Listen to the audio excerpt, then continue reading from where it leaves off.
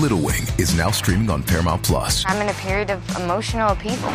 Is that all the I don't care crap? A little adventure. Where are you going? I'm gonna steal a bird from the Russian pigeon mafia. Let's do it. Goes a long way. Starring Brooklyn Prince with Kelly Riley and Brian Cox. Life can hurt, but life is sweet. Little Wing, rated PG-13, may be inappropriate for children under 13. Now streaming exclusively on Paramount Plus. Dr. Homebrew is brought to you by 5 Star Chemicals, providing safety and cleaning supplies for brewing, distilling, and winemaking at 5starchemicals.com. Doctor, look! Stand aside, nurse. I'm Dr. Homebrew. Stand clear.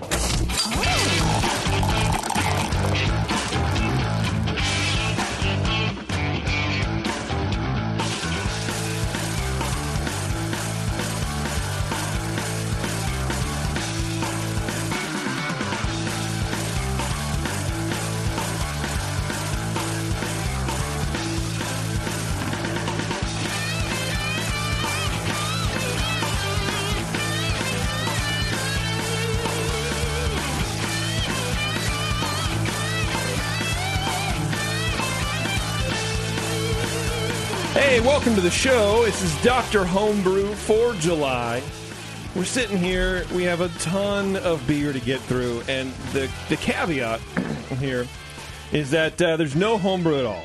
There's no homebrew to be found, to be seen, to be drunken in on this show at all, because these two shows are Keith, Kyle, Steve, George's last 2 appearances on Dr. Homebrew for the foreseeable future. And we might bring him in every now and then because homie's moving to Oklahoma. Somebody said Idaho today, so I've now learned I'm moving to Idaho, Oklahoma. Hold on. Why you have like killer deep space reverb echo? Right now? I brought my reverb box with me. Yeah. Wow. Well, how come every time? Let me switch mics. How come every time I come into the fucking studio, there's something changed? I hate the studio. Wow, I could hear that echo. Let me switch mics. All right, try that. There you go. Is that better? Oh, that's so much better. Hi. Can I Welcome use to Coffee Talk. Can I use the other one occasionally when I want that reverb effect? Yeah. Yeah, try. Go ahead and talk in that. This one or the other one? Oh, I hear reverb figured there. it out. Maybe I'll use reverb on opening Well, bottles. here's what we're doing. We're going to Keith's cellar. We're going live to Keith's cellar. Keith, do me a favor. Are you? Can you hear me? Patch us in from the cellar. I can hear you. Okay. Well, do me a favor. Open the door and start walking deep into your cellar and pull out some gems for us, please. All right.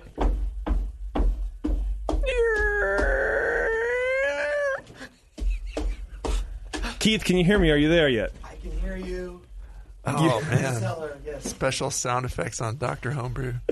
Okay, good. What do you have for us to drink? Well, here, just pull it out. Actually, just come back because it's getting old now. Okay. All right, welcome back from your cellar, Keith. Thank you. Okay, I'm glad you came out of the closet. Cellar. Cellar. The big cellar. Jesus Christ, I'm gonna shoot myself in the head. So it's Keith's last 2 shows here, and you're moving. I am moving. That is correct. You don't want to move. Not to Idaho, not to Oklahoma. I am moving to Ohio. Is it really? Is there a difference? You're gonna pick nits on what state you're moving to? Yeah, I think there's a difference. Okay. Yeah, I mean like touring bands don't go to Idaho. Yeah, well, maybe they built a spill or whatever. But yeah, there's not a lot of action going on in Idaho and Oklahoma. I don't really think many people go there. I mean, I guess what Flaming Lips were from. Oklahoma, is that right? If I remember correctly, is it? Yeah, I think so. Norman, Oklahoma. I thought they're from Norman, or at least they were hanging out there for a while. But it's a college town, Norman, I guess. For right. Yeah, but anyway, I'm moving to Cleveland, Ohio. Cleveland, Ohio. All right, what's going to be your new address? Let's give it out right now. 2206. I don't know. I actually don't know the address right now. All right. Well, hey, man. Look, sad to see you go. But we're going to love watching Leave because we're going to look at your ass. You know what I mean? I hear you. No, we have a bunch of beer. So what we're doing today for the show is we're basically doing commercial calibration of 2 beers, sort of. And then we're going to Brian's going to wax poetic about off flavors again. So that'll be fun, interesting, entertaining, and educational show. And then on our next show, we're just going to go through commercial beers that we have, some cool stuff. I have a bottle of Dark Lord here. Got some Ode Goose Boon Black Label, which apparently you can. Our friend UK Phil brought that over from Belgium. That's not like something I found at like Monument or whatever. And we have a bunch of other stuff to drink too. And so how it's going to work with our commercial calibrations is. Really, we're just going to drink them, and we're going to go through the order of the score sheet, but, the guys aren't going to fill out the score sheet, because these are, like, the smoked porter we're opening right now is Alaskan smoked porter. We have 2 vintages from 2014 and 2015. Yeah. So, they're hard to find. It's going to be a lot of work. And really, this is a fun show because we're breaking out some cool stuff because Keith's last show. So, we're just going to have a lot of fun. We're going to go through and explain with these 2 beers specifically how they've changed. We also have, what is that, Brian, that you're pouring right now? It's the Founder's Backwoods Bastard. No, not craft beer. Let's just get that out of the way right now. I apologize. It's a bourbon barrel aged wee heavy, a Scottish ale. So okay, yeah. So this is a going away party as educational as we can make it. So I'm really excited for it. It's a little cold too. Warm that one up. This show is brought to you, of course, by 5 Star. You can go to 5starchemicals.com and learn about everything you need to do to continue to make great beer, or to make better beer, I should say, if you're not using 5 Star already. The gals from 5 Star were at NHC. Hung out with them for a bit at BNA 13. They're nice people. They're good. They do a good job, and they'll do a good job for you if you're not using them already. And if you are, please continue to do so. And if you're not, ask your local homebrew shop to carry it, because everybody needs to know 5 Star Chemicals. It's the way to go, man. We like them. It is, definitely. I by the way, I have some PBW I need to sell. Anybody looking for some PBW? I have a big bucket. You don't haul PBW to Kentucky or wherever you're going? I still literally don't know where you're moving. You've told me. I can't remember because I'm thinking of Oklahoma or Kentucky. He's a true West Coaster. Like anything east of like Sacramento is like unknown territory. You're from out east, huh? Yeah. Like, do I have to drive through Galt to get there? No, I have no idea. Reno, never heard of it. Yeah. Reno might as well be New York City. Very similar. Yeah. What's going on, Bev? Bev looks very exasperated. How can you hear me, by the way? I have the headphones are turned up really loud. You don't want to ruin your hair? Yeah, because it looks real good right now. Studio hair, don't care. Crazy witch hair, don't care. Yeah, that's true. Brian's camera is on, but I have no signal from it, and it's making me angry. That's too bad. Okay. All right, well, sorry. It's Brian's too handsome today. Brian's looking too good. He broke my camera with his handsome. Okay, so hey, let's talk about this beer, this Founder's beer, and go through the Alaskan Smoked Porters, and then we'll take a break, and then we'll come back, and we'll go through some off flavors. Brian, is that all right? Sound good to you? I think we'll figure that out. All right. Well, why don't you go ahead and start, since it looks like you're ready. No? Keith, why don't you go ahead and start, since it looks like Brian's not ready. I am as about ready as he is. But anyway, I would enter this beer as a 33... B. Oh, that's my problem. I'm on the 08 guidelines. I switched. So it's especially wood-aged beers, and I don't know if you remember this, but it seems like every show or every other show we get especially wood-aged beer. Yeah, but usually they don't declare it, and they name it like, hey, this is Russian Imperial Stout. I'm like, no, there's obviously some sort of wood-aging going on right there. This is a 2017 release, by the way, of the Founder's Backwoods Bastard, which the label kind of looks like worn in about 50 years. It does. So there's that. Ale aged in oak bourbon barrels. All right. Okay, so I'm gonna do this off the cuff. We didn't write the notes down, and we'll. That's fine. I've always liked that way to do these because it's a little more conversational, and I think it's a little more interesting to do it on the fly. But yeah, and this is a fun one to do too because it's kind of a combo style. So we're talking about a wee heavy, which is a really malty beer, usually really sweet, a lot of caramel in the nose. And this you're getting a lot of that. Whiskey character, a lot of wood on the nose, a lot of alcohol too. Pretty strong alcohol punch there in the nose. Otherwise, fairly clean. Maybe getting a little bit of oxidation. It's not a ton. Just getting a little bit of cardboard there. No hops, and the sweetness doesn't really jump out there. I think that it's really being kind of overpowered there somewhat by the barrel aged character. Appearance-wise, it's pretty clear, pretty dark. We're looking at like a medium deep brown, tannish head. Does stick around. It's kind of impressive with all the alcohol here, but there is some head still there, and has some legs as well with this beer. How much does alcohol actually kill head? I mean, is it a big factor in it? By the way, I took a sip of this 2 minutes ago, and I still feel my esophagus on fire. I haven't taken a sip. Well, it is 11% alcohol. So wow. It smells great. I don't know, Brian, what do you think about alcohol killing head retention at all? It can, I guess. It doesn't necessarily. I look at a lot of Belgian beers. They have it depends on what it's made from as well. Like, how much protein's in the beer and stuff like that. So it's not necessarily going to kill it. But it can contribute to not having. It can contribute to a little bit of lack of head retention. Okay. I think aging too can, just aging it out. Some of the proteins might break down a little bit more, and give you a little less than when you pour it fresh. And when you think about, I do a lot of Bigfoot barley wine verticals, and you'll pour the new ones, and the head is there because the hops are still hop compounds are still there. This one doesn't have the hops, of course, but and then the proteins are a little different, I think, and it forms a lot more of a head. It's lighter, and as it ages, it gets darker and almost sometimes kind of grayish looking or kind of weird colors, and haze will form in it. So it changes a lot over time. And this one, I think, is a pretty fresh example of the Backwoods Bastard. Yeah, I'm not sure what time of year it's released in. This is a 2017, so I'm not sure if this is the latest or if there's one that's actually come out after this. I just got it a few months ago on Tavour, so it's pretty fresh. Yeah, I imagine they'd probably do it's more of probably a winter beer. They might bottle it at the end of 2017. Yeah. But actually, I think it's year-round now. So okay, yeah. I was just looking. Beginning April of 2018, they started year-round. I don't drink a lot of Founders beers, so being that I'll be moving to Michigan, I will be drinking a lot more of that. Yeah, of course. Well, hey, man, wherever you want to move. Tell us how Grand Rapids works out for you. I didn't go there for the conference, by the way. But anyway, I was ready to read my sheet here. I get so accustomed to looking at score sheets and reading some words and then not reading words, and I realized this is not the score sheet for this beer, so I was just going to reading random stuff that had nothing to do with this beer. No one would have been able to tell the difference at all. For sure, a nice light malt and a bright hop to it. Yeah. Hop punch? So, as you mentioned, JP, there is a lot of alcohol here. I didn't even take a sip yet. And it's kind of sharp, actually, in the finish. Like a lot of time, I would find a wee heavy to be a little bit sweeter and a little bit more caramel focused than this, and this is really heavy on the wood character and the barrel aged character of it. I'm not getting a lot of. There's some sweetness there definitely, but it's not. It doesn't it's not as reminiscent of a wee heavy as I would think it would be. You could easily tell me this is a barley one, and I would be like, yeah.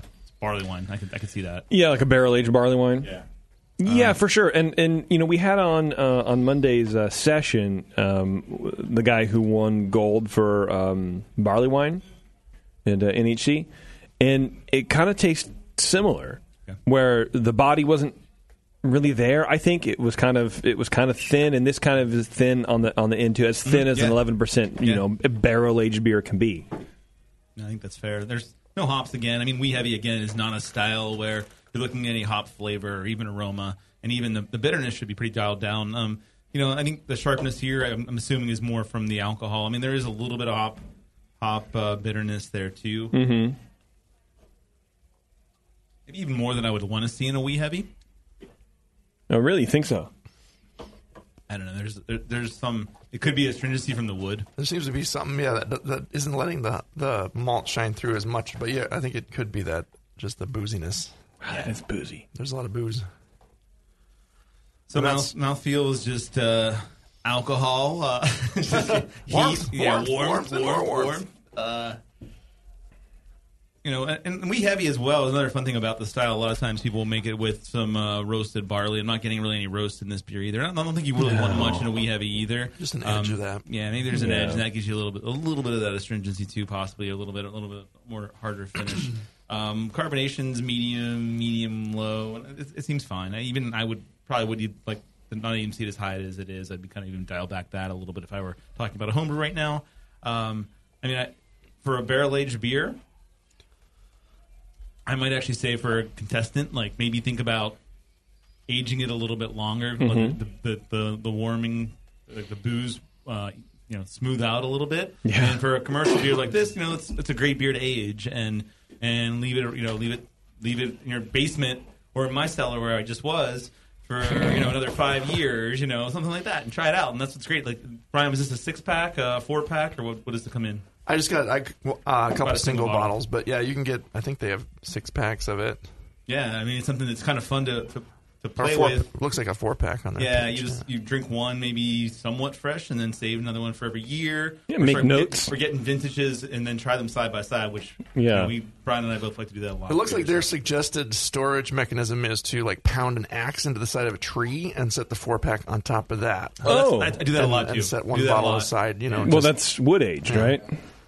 So in the sunlight, of course. Well, there's no hops, so that won't hurt it. No one liked my joke. I like it where it is right now, but I would probably be like, hey, dial back either find a way to dial back the alcohol, make it a little bit smaller beer. But I think more likely age is what's going to make this beer taste really great. Even like a wee heavy, some of that more oxidation, getting some of those sherry notes, I think go really well with this style, and also with a bourbon, and it's gonna not be as hot after a period of time. But I think right now I'd give it somewhere probably in the mid to mid 30s, I'd say 35, something like that. Okay. That's what I'd be looking at. Yeah, I would definitely age this. I would not pull this. Like, if you have this in your fridge, don't drink it right now.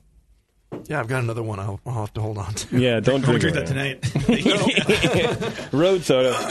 Yeah, I agree with a lot of what Keith said, too. There's just a lot of, in the nose, I'm getting a lot of vanilla and bourbon and oak.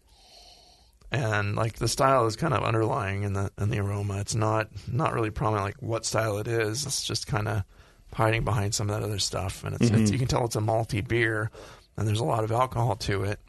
But it's not telling you, hey, I'm a wee heavy, so well in the nose. When you get in the flavor, it's a little different. But yeah, it's kind of a nice, like you said, a nice color. Just kind of a really deep copper, almost light brown, and very clear. So it's pretty, has a decent lasting head. I think for the, it's still easily aroused, despite fairly low carbonation in it. Nice. And yeah, just in the flavor, I took a long time before I got to taking a sip, because I was actually kind of enjoying the aroma and all the boozy stuff, and kind of trying to get at everything in there. I think it definitely smells better than it tastes. Yeah, it smells more together than it tastes. I shouldn't say it doesn't taste bad. In the flavor, the alcohol and the booze just comes right out first in this one, and aged it's probably going to be a little better. So, but they do age it for a year in the bourbon barrels. I find that it's somewhat caramelly. It does present the style a little bit more in there in the middle of the flavor, just kind of on the tongue. You get a little bit of coating, a little bit of caramel coming through after the initial alcohol bite kind of fades. But yeah, it's definitely, to me, not quite as... It's not really a sweet malty beer. It's kind of a dry and tannic malty beer that's, just covered up by the booziness. So yeah, I'm getting in the mouthfeel. I'm also getting some astringency just from the tannins, from the wood. It's a little bit biting, not just from the alcohol, but there's some astringency there that's pulling away from it for me a little bit. It's not as smooth as hoped. It's not creamy at all.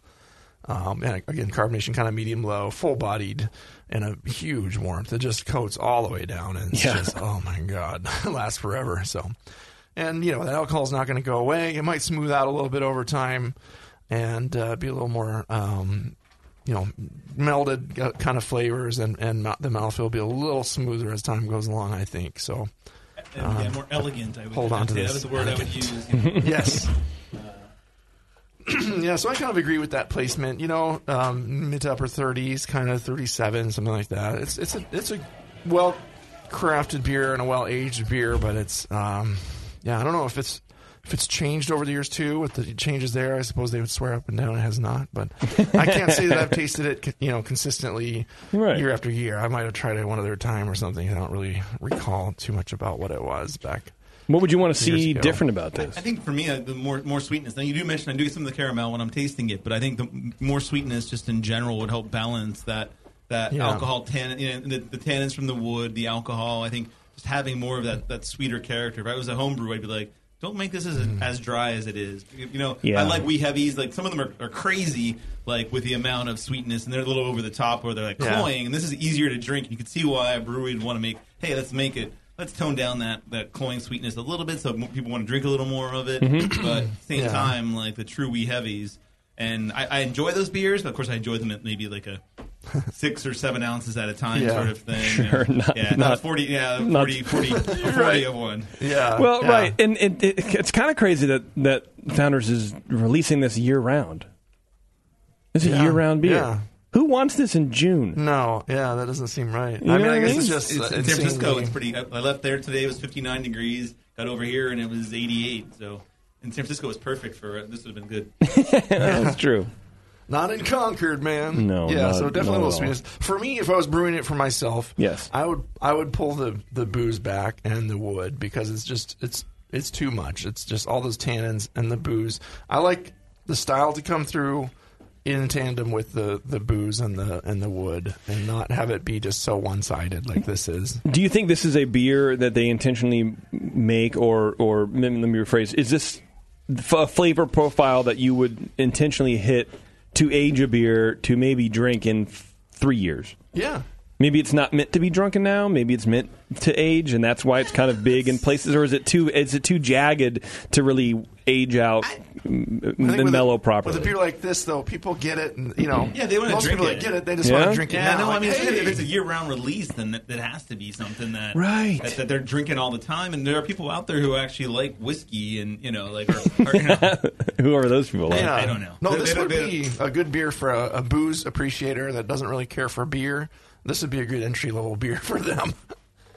I mean, there's also the opportunity. That's like, true. Hey, you're sitting outside around a campfire, even if it's the summer. It's still kind of a cool thing to have. Hey, I'm having a wood-aged beer or something like that. Like, I don't know. And the name's cool. The label's cool. There's this old coot on there with an axe behind him. And I disagree with that, but it's not cool at all. Well, it stands out. It's not. But it's also, not. It's if it's backwoods bastard, they're saying that first of all, it's somebody who like they're making fun of people from like West Virginia. Lives in one of those eastern states. Oh, I'm moving to West Virginia. There you go. It's like they're saying this person's a bastard. Whatever. Like his dad wasn't there, and all that sort of stuff, and maybe that's why he's drinking in the first place. I don't know. Keep standing up for the fictional person. You're in like. If you grew up in small town Minnesota, say, you can get away with that kind of humor. Or your parents weren't married, and it's fine.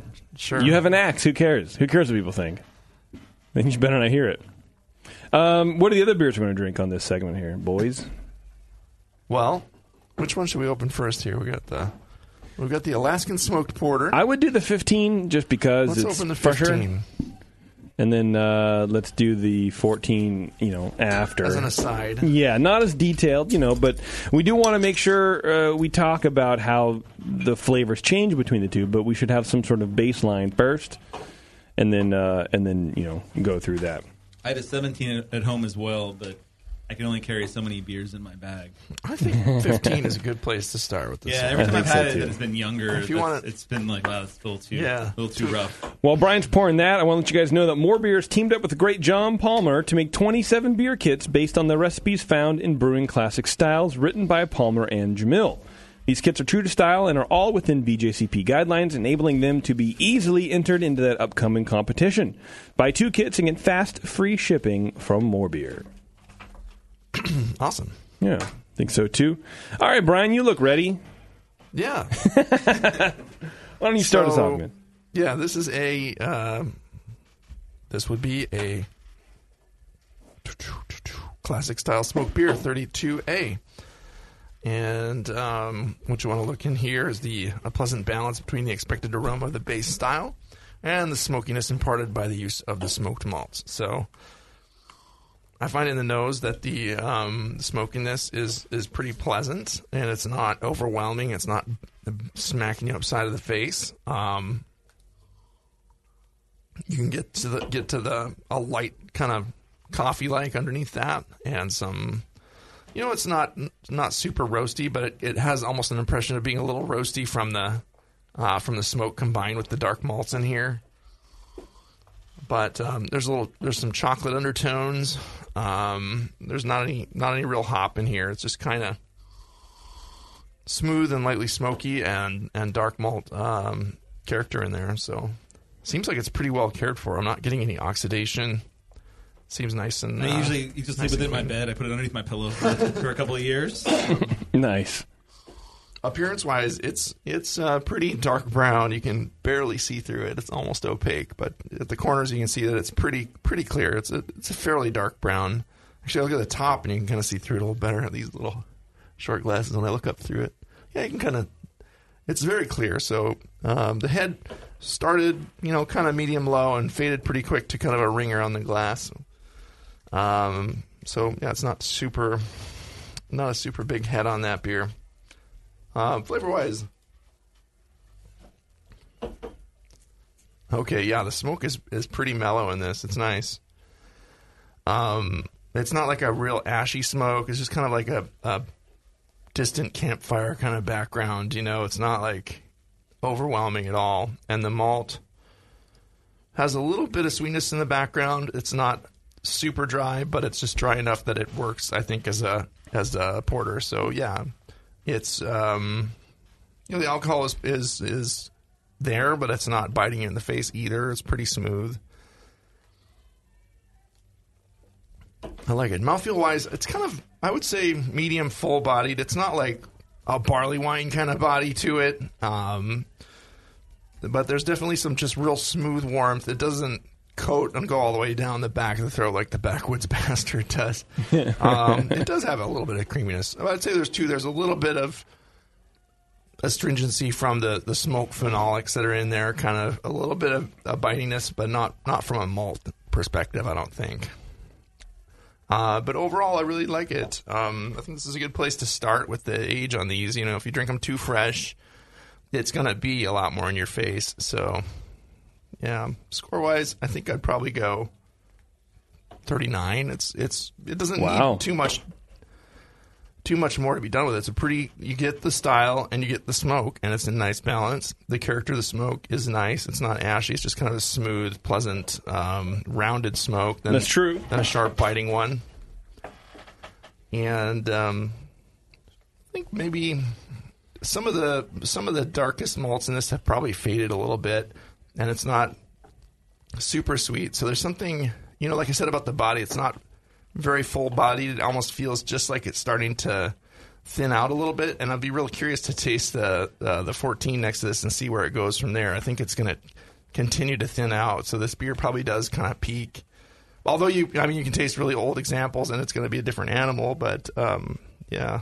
Well, yeah, where this is gonna go. Hey, while Keith runs down what he thinks about it, why don't you crack open that 14, Brian?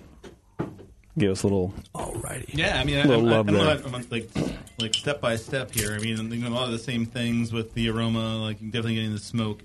And I don't think it's opaque. You can actually see it's pretty easy to see through it. Yeah. But I think the thing that you were touching on that I first I didn't realize. I forgot this was only a 6.5% alcohol beer. I thought it was bigger. And I definitely, it felt like it was getting thinner. It's thinner now. And I'm really interested in what this one's like because I'm like, wow, this feels a little thin to me. And, I was really expecting a little more sweetness, a little more body overall. And it just doesn't really have that. It was definitely losing some of that. And I think it's really at its probably peak, if not even, probably a little past its peak. Yeah. And I was getting the same thing JP was there, and when listening to this beer, it's really loud, but maybe that's coming from the bar and not from here. It's super loud, yeah. Doesn't have very much reverb on it, though.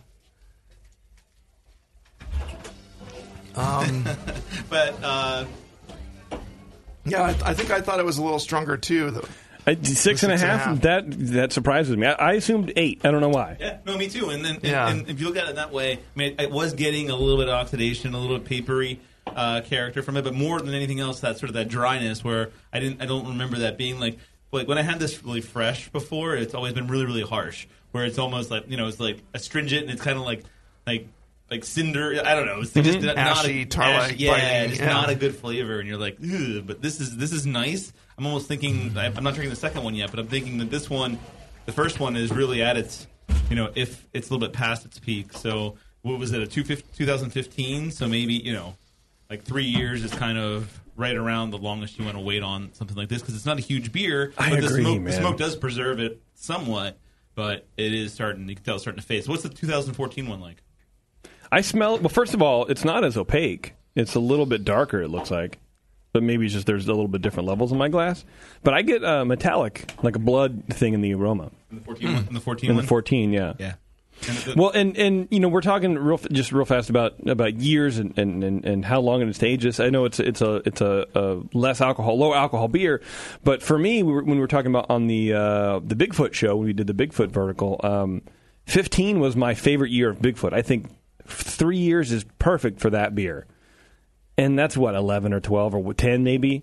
It's not 6.5. Yeah. So I think 3 years for anything under 7. No, man. 3 to 5 years for like a 90% is usually pretty good. For Bigfoot. I like those. I mean, it does have the smoke that's going to preserve it a little bit more, but it's not. I agree with you. I think I would drink this at 2 years old. I think would probably be where it's really peaking instead of. And the 14's kind of it's falling. It's the smoke's falling even apart. falling off a lot. Yeah. Maybe you should have had that first because now I'm like, where is the smoke on the 14? Well, I think the smoke has kind of turned to ashy. Yeah, more of the sweetness is gone. Like campfire ashy. And you lose that sweetness. You lose that that balance that you need to make the smoke palatable.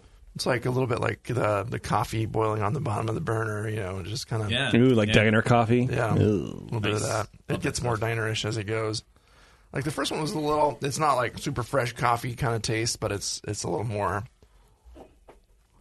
But do you get that kind of metallic? I like the balance a lot better. Mm-hmm. I got the metallic on the 14, More on the nose than the flavor, but I do get in the flavor somewhat too, but definitely in the nose. I could see what you're saying there. What would account for that? I would assume it's something from some metallic thing, like the cap, I guess. But or something. I don't know. I don't know. But it can't be. It's coated, so it's not. It wasn't like sideways or anything, or even it was stored at a basement temperature, not even in the fridge, which is whatever. Either way, we want to look at that, but I don't know. It'd be interesting to see if it was like that initially. Metallic is. Yeah, a lot of the things that you talk about, flaws in metallic, are things that really likely wouldn't happen in a commercial brewery. Like what? It's like brass fittings that brass chrome is worn off. Okay. Yeah. All right. I mean, they're going to have stainless. I guess it can be an infection as well, like that bloody sort of that blood flavor, like the penny flavor too. And sometimes that's more like from water, like that's from your water source. That's what it tastes like a penny. Yeah, and it's from a water source, and again, like that's not something I would expect from a commercial brewery. And look it up, Ryan. I've had a hard time with that one before. We've talked about that in judging classes, and a lot of the descriptors there are talking about weird things like water or like contact with metals that are not treated or shouldn't be in contact with the beer. But that's not something I would expect from this. Yeah. Just be an age thing, and with the smoke, somehow it's playing a role there. Yeah, that's crazy to me. It's but they're kind of very different, being just a year apart. I wouldn't expect that these were the same beer. Yeah, it's a lot. The 2015 is a lot sweeter when you taste them side by side, and for me, the 2015 I thought wasn't sweet enough. And it's a lot sweeter than the. Yeah, and I wonder if do you know if they make recipe adjustments on this? I mean, besides the tweaks here and there based on. I mean, everything's an adjustment somewhat, right? Mm-hmm. I mean, like the maltsters change. Maybe they don't get the same product they did before. They, whatever. Like they taste the previous year. Like they switch it up a little bit. So I would say they probably don't announce those, but I think any beer, even like Celebration. They're always adding that will never change. Never say that. To it. Nutmeg every. I'm kidding. So they probably do make some changes to it just to sort of fix some things. They look like they're different. They do look different. They look different. They kind of taste different. Yeah. I wish I had a 16. I had a 17. I should have brought that as well. It would have been fun just to see where it was. But being that it was a year off, it would have been kind of a little bit weird. Yeah. I did think the balance was a lot better to me than the Backwoods Bastard having a little age on it. So metallic can come up a lot of different ways. Obviously from equipment that is improperly maintained, or or chrome fittings have worn down to brass or something that you probably shouldn't even be using in your brewery.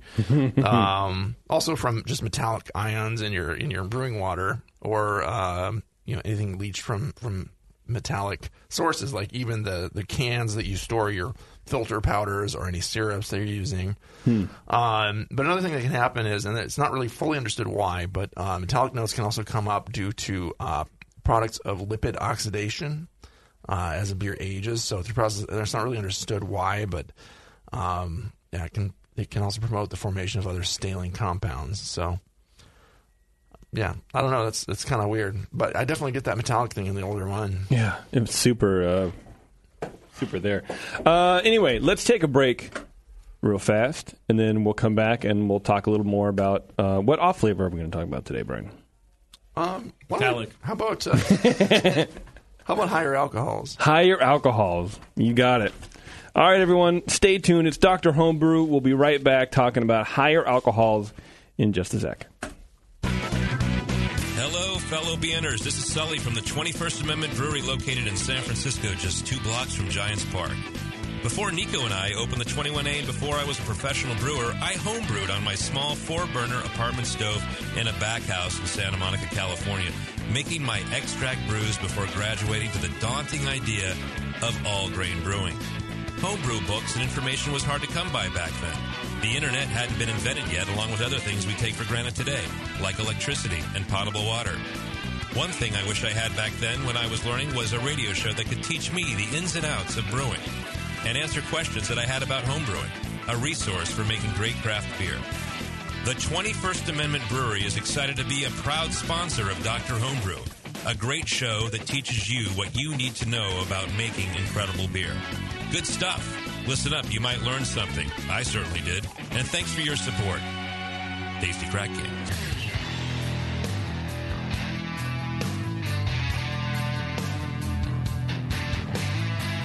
Now, back to the examination.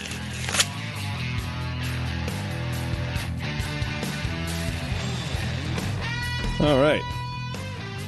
Before we learn about higher alcohols, which are alcohols that can get you high, I imagine, you should know that GrogTag is your one-stop homebrew customization shop. They have it all from reusable beer and wine labels to durable metal signs to high-quality coasters, and everything is customizable. So get creative over on grogtag.com with one of our hundreds of templates, and we'll print it on high-quality materials and ship it out to you. It's easy. Check out grogtag.com today and use code BNARMY to save 10% on your next order over at grogtag.com. All right there, okay. Bri, let's go. So, what do you think? Higher alcohols. Let's go. Let's get hammered. Alcohols. Let's get wasted on higher alcohols. Generally bad. You don't want them in your beer. Okay. The end. All right. Thank you very. What is a higher alcohol? So it sounds great to me, but ethanol is a pretty short chain alcohol. It's a pretty simple formation of it. But as you get longer chains of carbon with the alcohol kind of formation, I'm not really a chemist. I don't even play one on TV. That's too bad. They start to have more kind of burning, harsh, hot, and sharper sensations. So they might actually have an initial kind of sweetness to them, but the aftertaste is always going to be harsh. It's just when you drink a beer and you get that in the finish, that's the higher alcohols coming through. The concentration of beer varies a little bit. I think it's a pretty low threshold for being able to pick them up. It's usually 50 to 200 milligrams per liter is going to be you're going to pick it up. They're produced by the yeast. It's something that the yeast kicks out when it's distressed, or if you get a wild yeast in there. And likewise, if you use you're starting with a very high gravity wort, something that the yeast has to kind of fight to process. Yeah. Or you're using a high fermentation temperature, the yeast is going to kind of go wild and kick out some different kinds of alcohols that you don't want, rather than the intended one. Does underpitching do that as well? Do you think? Like, if you have a really high, high gravity wort and you underpitched, would it stress the yeast enough to produce some of these higher alcohols? Yeah, I believe it's gonna kick out more if the yeast is stressed, in other words, and just fighting to process what it needs to process. It's gonna have a harder time and just start kicking out other things besides just the intended alcohol that it's pushing out when it's the happiest. I like to make my yeast happy. I'm always talking about happy yeast. Yeah, they make you happy. So underpitching is definitely one of the causes. Sometimes it can be something like a mineral deficiency even, if you don't have the right balance of minerals in your water to keep the yeast happy, micronutrients, just in general, poor yeast health. And also if you don't oxygenate a beer well enough, if you just like, I'm just going to pitch the yeast in there, I forgot to shake my carboy or push in some oxygen and it's a 1080 starting gravity, you're going to have some problems. So, yeah, just to avoid and control them, you just want to keep proper fermentation temperature for your beer. You definitely want to, not pitch as warm as, if you pitch it too warm and cool it down. Sometimes it can get kicked out early in the fermentation and not really go away. You want to have proper yeast health, correct pitching rates for the wort, gravity, and style. And there's so many good yeast calculators out there you can use to just dial it in right and put in the date on your packet of yeast and know exactly how much to grow it up in your starter to get the right amount. So, yeah. Which is great technology. I mean, come on. Yeah. That's amazing. I guess another thing you can do to avoid it, too, is you don't want to oxygenate your fermenting wort or your green beer. It's going to kick out the yeast will pull that in and kick out some weird stuff then, too. So just, keep the oxygen on the early side and, just keep your fermentation healthy, basically, like we're always telling you people to do, and most of you actually do really well. So, this is something that's really common with newer brewers, and especially in different parts of the country. Like, where I'm moving to in Illinois, they're going to have a lot of warm summers there. And when you're in a warm summer, that's another thing. Higher alcohol. First of all, that. Second of all, like newer brewers tend to not pitch the right amount of yeast. Yeah, it's like you're just like, okay, well, I ordered this recipe kit and it came with 1 pack of yeast, and that's what I get. That's all I should use. They gave me the right amount. Like you said about nutrients and oxygenation and all that stuff as well. And people like to make big stuff like early on too. Like, hey, I'm going to make a double IPA right out of the gate. A double chocolate double IPA with rhubarb. Yeah, that sounds good. Make one. Sounds pretty good. I want to make that. All right, there you go. Do they grow rhubarb on the moon? Because that's where you're moving to. So, there is a place called Moon, PA, and I may be able to move there. Moon right outside the airport of Pittsburgh. Moon pie. All right. Moon pie. Sounds good. Sounds great. Sorry. All right. Well, higher alcohols, man. That sounds gross. Now I don't like them. At first I was for them. Now I'm against them. What are some of the bad? The bad after. Bad headaches or something. That you get bad hangover. I mean, anytime you drink too much of something, you're going to get a bad hangover anyway. But no, it definitely, the cleaner the beer is, you'll notice you're drinking a lot of beer sometimes from a clean brewery, and you'll have, no problems. Then you drink that, 40 ounce or, Colt 45 or whatever the hell. That's disgusting. And then you feel like shit the next day. So, yeah. But smooth. All right. Or Mickey's malt liquor or something. Yeah, just to be clear, that shit is smooth. I've gotten worse hangovers from drinking cider. Huh. What can you tell me about that, Brian? Don't drink cider. Yeah, that's my answer as well. That's your answer. But no, I don't know. I don't know if it's like the makeup of the sugars that you're fermenting versus having malts and like that. But I mean, with anything like you can't mix. I'm like, whatever. You just can't drink too much or you get a hangover. But that's the thing, man. I've never followed. I still think like cider. Stupid. Cider still is like it seems like it's worse than than. Yeah, the sulfites. Are you a sulfite person? Maybe simpler sugar in there for the yeast to ferment, and it might just kind of get lazy and kick out some weird stuff as it's like just cruising through it. I mean, maybe I don't know. Maybe you want to ferment your ciders a little lower just to try to. If you tried to ferment them just a little bit lower. I think it was all perfect temperature control. Really, that wasn't fine. the issue. Yeah. This was my sister who told me this too. By the way, it wasn't me. Yeah. I drank a bunch of my cider, and she was like, I had the worst hangover. I'm like, you just don't drink enough. That's probably what it is. I don't know. But I actually, I've experienced some pretty bad hangovers from cider, and it may just be that they're easy to consume when they're kind of dry, and Yeah. That's probably more what it is. And you kind of guess maybe the source of it. It could be from a wild yeast. If you also get something else alongside that, like a little spiciness or something, like a spider sit down cider, something like that. And if it's just pure higher alcohols, it's probably just poor yeast management. In judging, how often do you come across higher alcohols? How common is it, do you guys, when you sit down to fill a sheet out? It's gotten less common over the years, but it's some of the Belgian styles. You get people that are they love the Belgian style of beers, and they want to brew them, and they're pretty early on in brewing. And then I did the same thing, man. Yeah. Really? Okay. But not. It's still only maybe 1 out of 10 beers, something like that. Yeah. But normal beer, hey, if you're judging, hey, I'm going to judge lagers, and you're getting higher alcohols, then there's something else going on. You may be doing LSD while you're judging, but. I don't know. No, you don't really see a ton of it, I don't think, but it's really more style dependent, I think, than anything else. Okay. So I think it also has to do with the amino acids in your wort. So some advice I'm seeing here too says to avoid over modification during mashing, so you don't get too many amino acids in the wort you're collecting. Mm-hmm.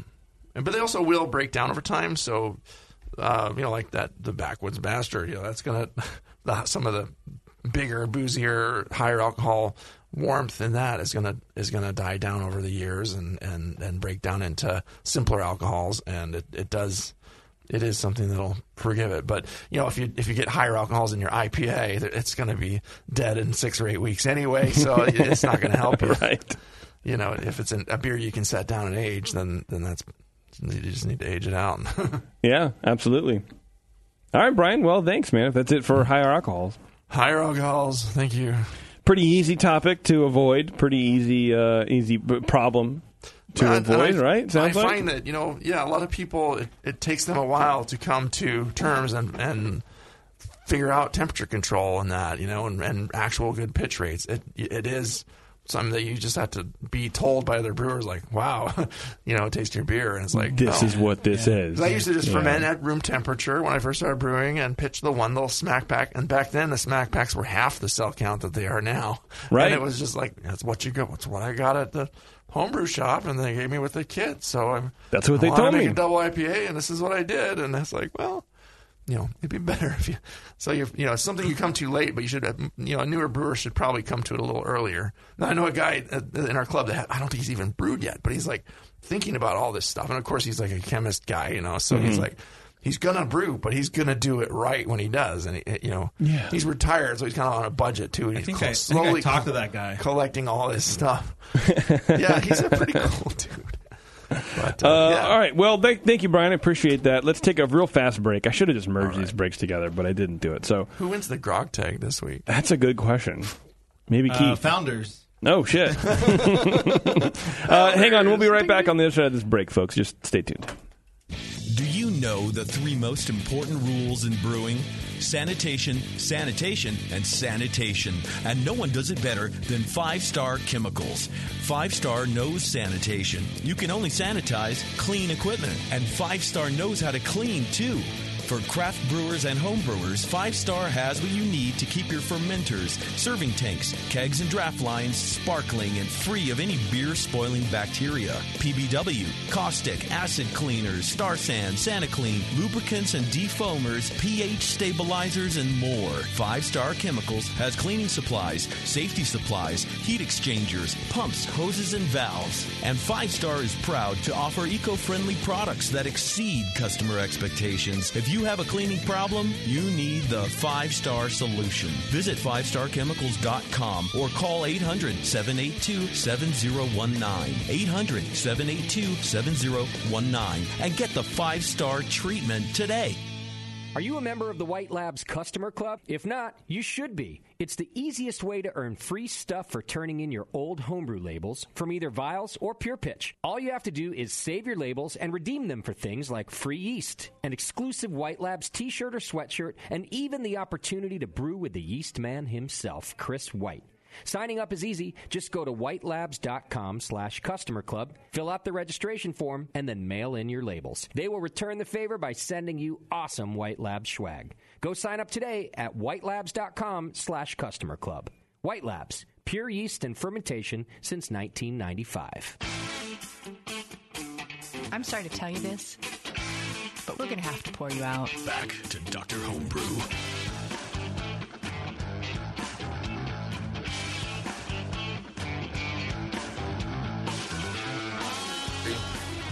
The city of Concord, everybody, is the perfect place to start or expand your craft beer business. Concord is centrally located in the Bay Area. It boasts strong craft beer-loving demographics. The city's historic downtown is experiencing a boom with new businesses opening and new apartment developments in the pipeline. Concord's business and industrial parks are centrally located off major freeways and are perfect for large-scale brewery operations.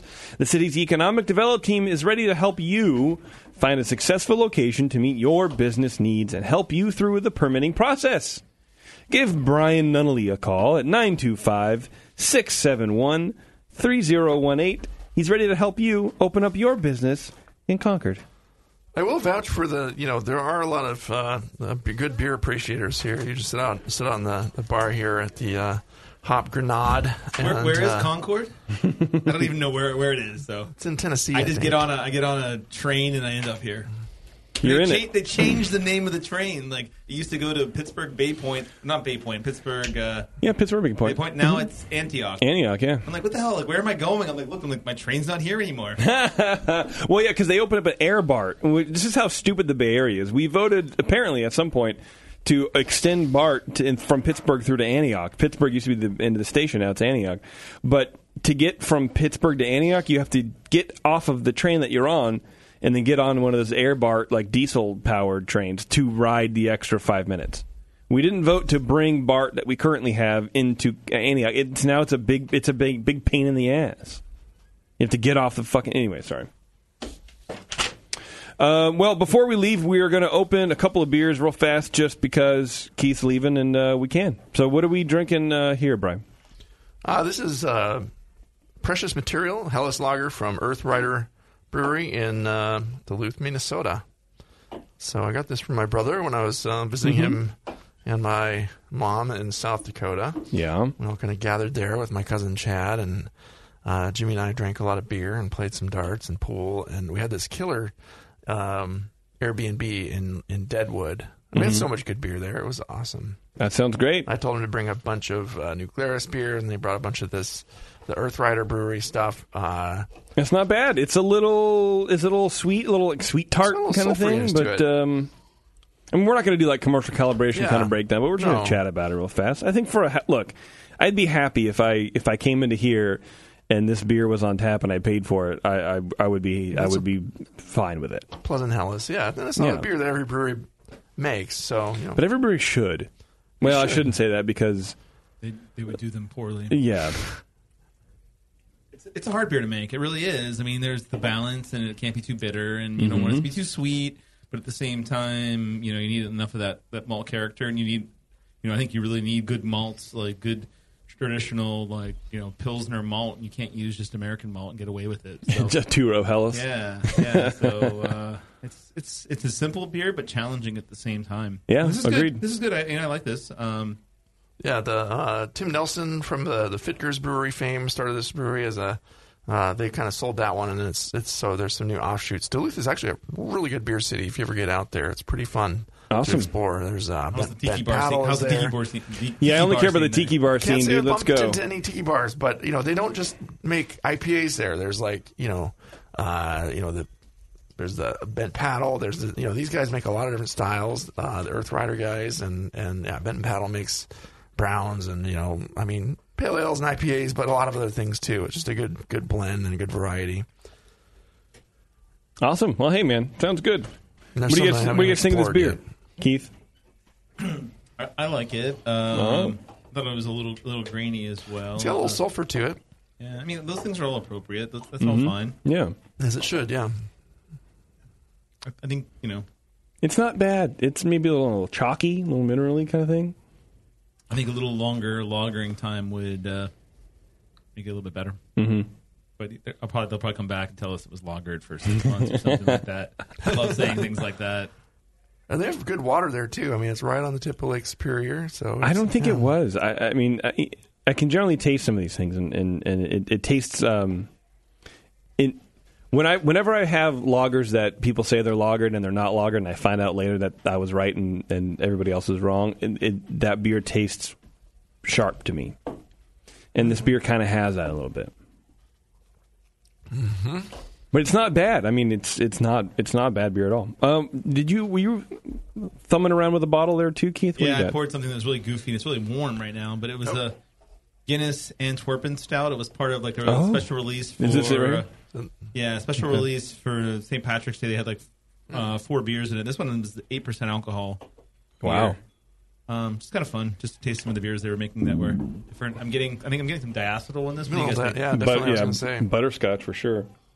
Maybe even a little green apple too. It's got like some little funk to it there. I mean, not funk, but it's very creamy, almost like a milk stout. And it may, I remember what the or like a chocolate milkshake kind of a thing. Like in the nose, you almost smell. It smells like it's possibly going to be a little more tart than it is, but it's not really tart or anything. It's not like I get a little tart. I get a little that sour. A lot of the bottled beers they have they're like slightly sour. Yeah, right? I mean that's kind of what they're doing. Yeah, it is. It's not like a sharp biting roastiness. It's like this kind of rounded, like slightly. It's like a sour milk stout. It was like one of the first, not this beer, but like in general, like even the Guinness in bottles. I forget what the name of that one is specifically. It's not the export one's better, but it was like one of the first beers I had that that was actually good beer. It was like Sierra Nevada Pale Ale was the first, and then this was like they used to have it at like a local's like whatever little deli right by where I was in college, and freshman sophomore year, someone would grab me a bottle of Guinness like that, and it was like, oh, this is great, like it tastes like a milkshake then to me, and that sort of thing. And so this kind of reminds me of that a little bit too. All of that beer still is available, so I could just drink that beer and remind myself of that and drink something different. But yeah, definitely some diacetyl going on here. Well, we were talking about water, and if you guys didn't know, the Smart Brew Water Testing Kit incorporates a revolutionary photometer system, which is the first and only one on the market with its own app. It's perfect for home or commercial use. It's the only meter on the market that runs water tests with no math needed on your part. You let the machine, the little computer, do everything for you. You can email the results of your water test to your brewers or post to your Facebook page and let the Homebrew Club get your lowdown on your base water profile. You have the ability to test for over 40 different water quality tests. 4 come preloaded, and more are available. Things like total alkalinity, chloride, calcium hardness, pH, sulfate, and more with only 4 mils of water needed. Check out smartbrewkit.com. Enter code TBN10 at checkout and save $10 on either the standard or advanced Smart Brew Testing Kit. The iDip. It's perfect. I like it. It's a cool toy. They were NHC too, man. Their booth was slammed. I never got a chance to go over and say hi. Man, yeah, those guys are selling some. I saw the new thing that they're pushing out. They have a new pH meter. Yeah. Oh yeah. Oh yeah. We went over and saw that, right? Yeah, man. I missed right out before we recorded one of the shows. You were busy setting stuff up over there. Yeah, that happens. Yeah, this Antwerpen stout is like an 8% ABV. It's pretty beefy. It doesn't taste like it though. But yeah, it's pretty mellow, man. It just kind of comes through as a little sweetness in there. Yeah, that's not bad. All right, well, hey, let's get out of here. What do you think? Okay. Well, Keith, one show down, one more show left. Wow, this is getting sad now. This is really happening. We're gonna pour him into his BART train. And I'll be in Missouri if anybody's looking for me. Yeah. Missouri, on my way to the center of the earth to live with the mole people. Learn how to say it right, though. It's Missouri. Missouri. When you live there. Missouri. All right, everybody, thanks for tuning in to Dr. Homebrew. And until next time, we will see you later. Well, most of us will. Keith might not. Keep pouring beers.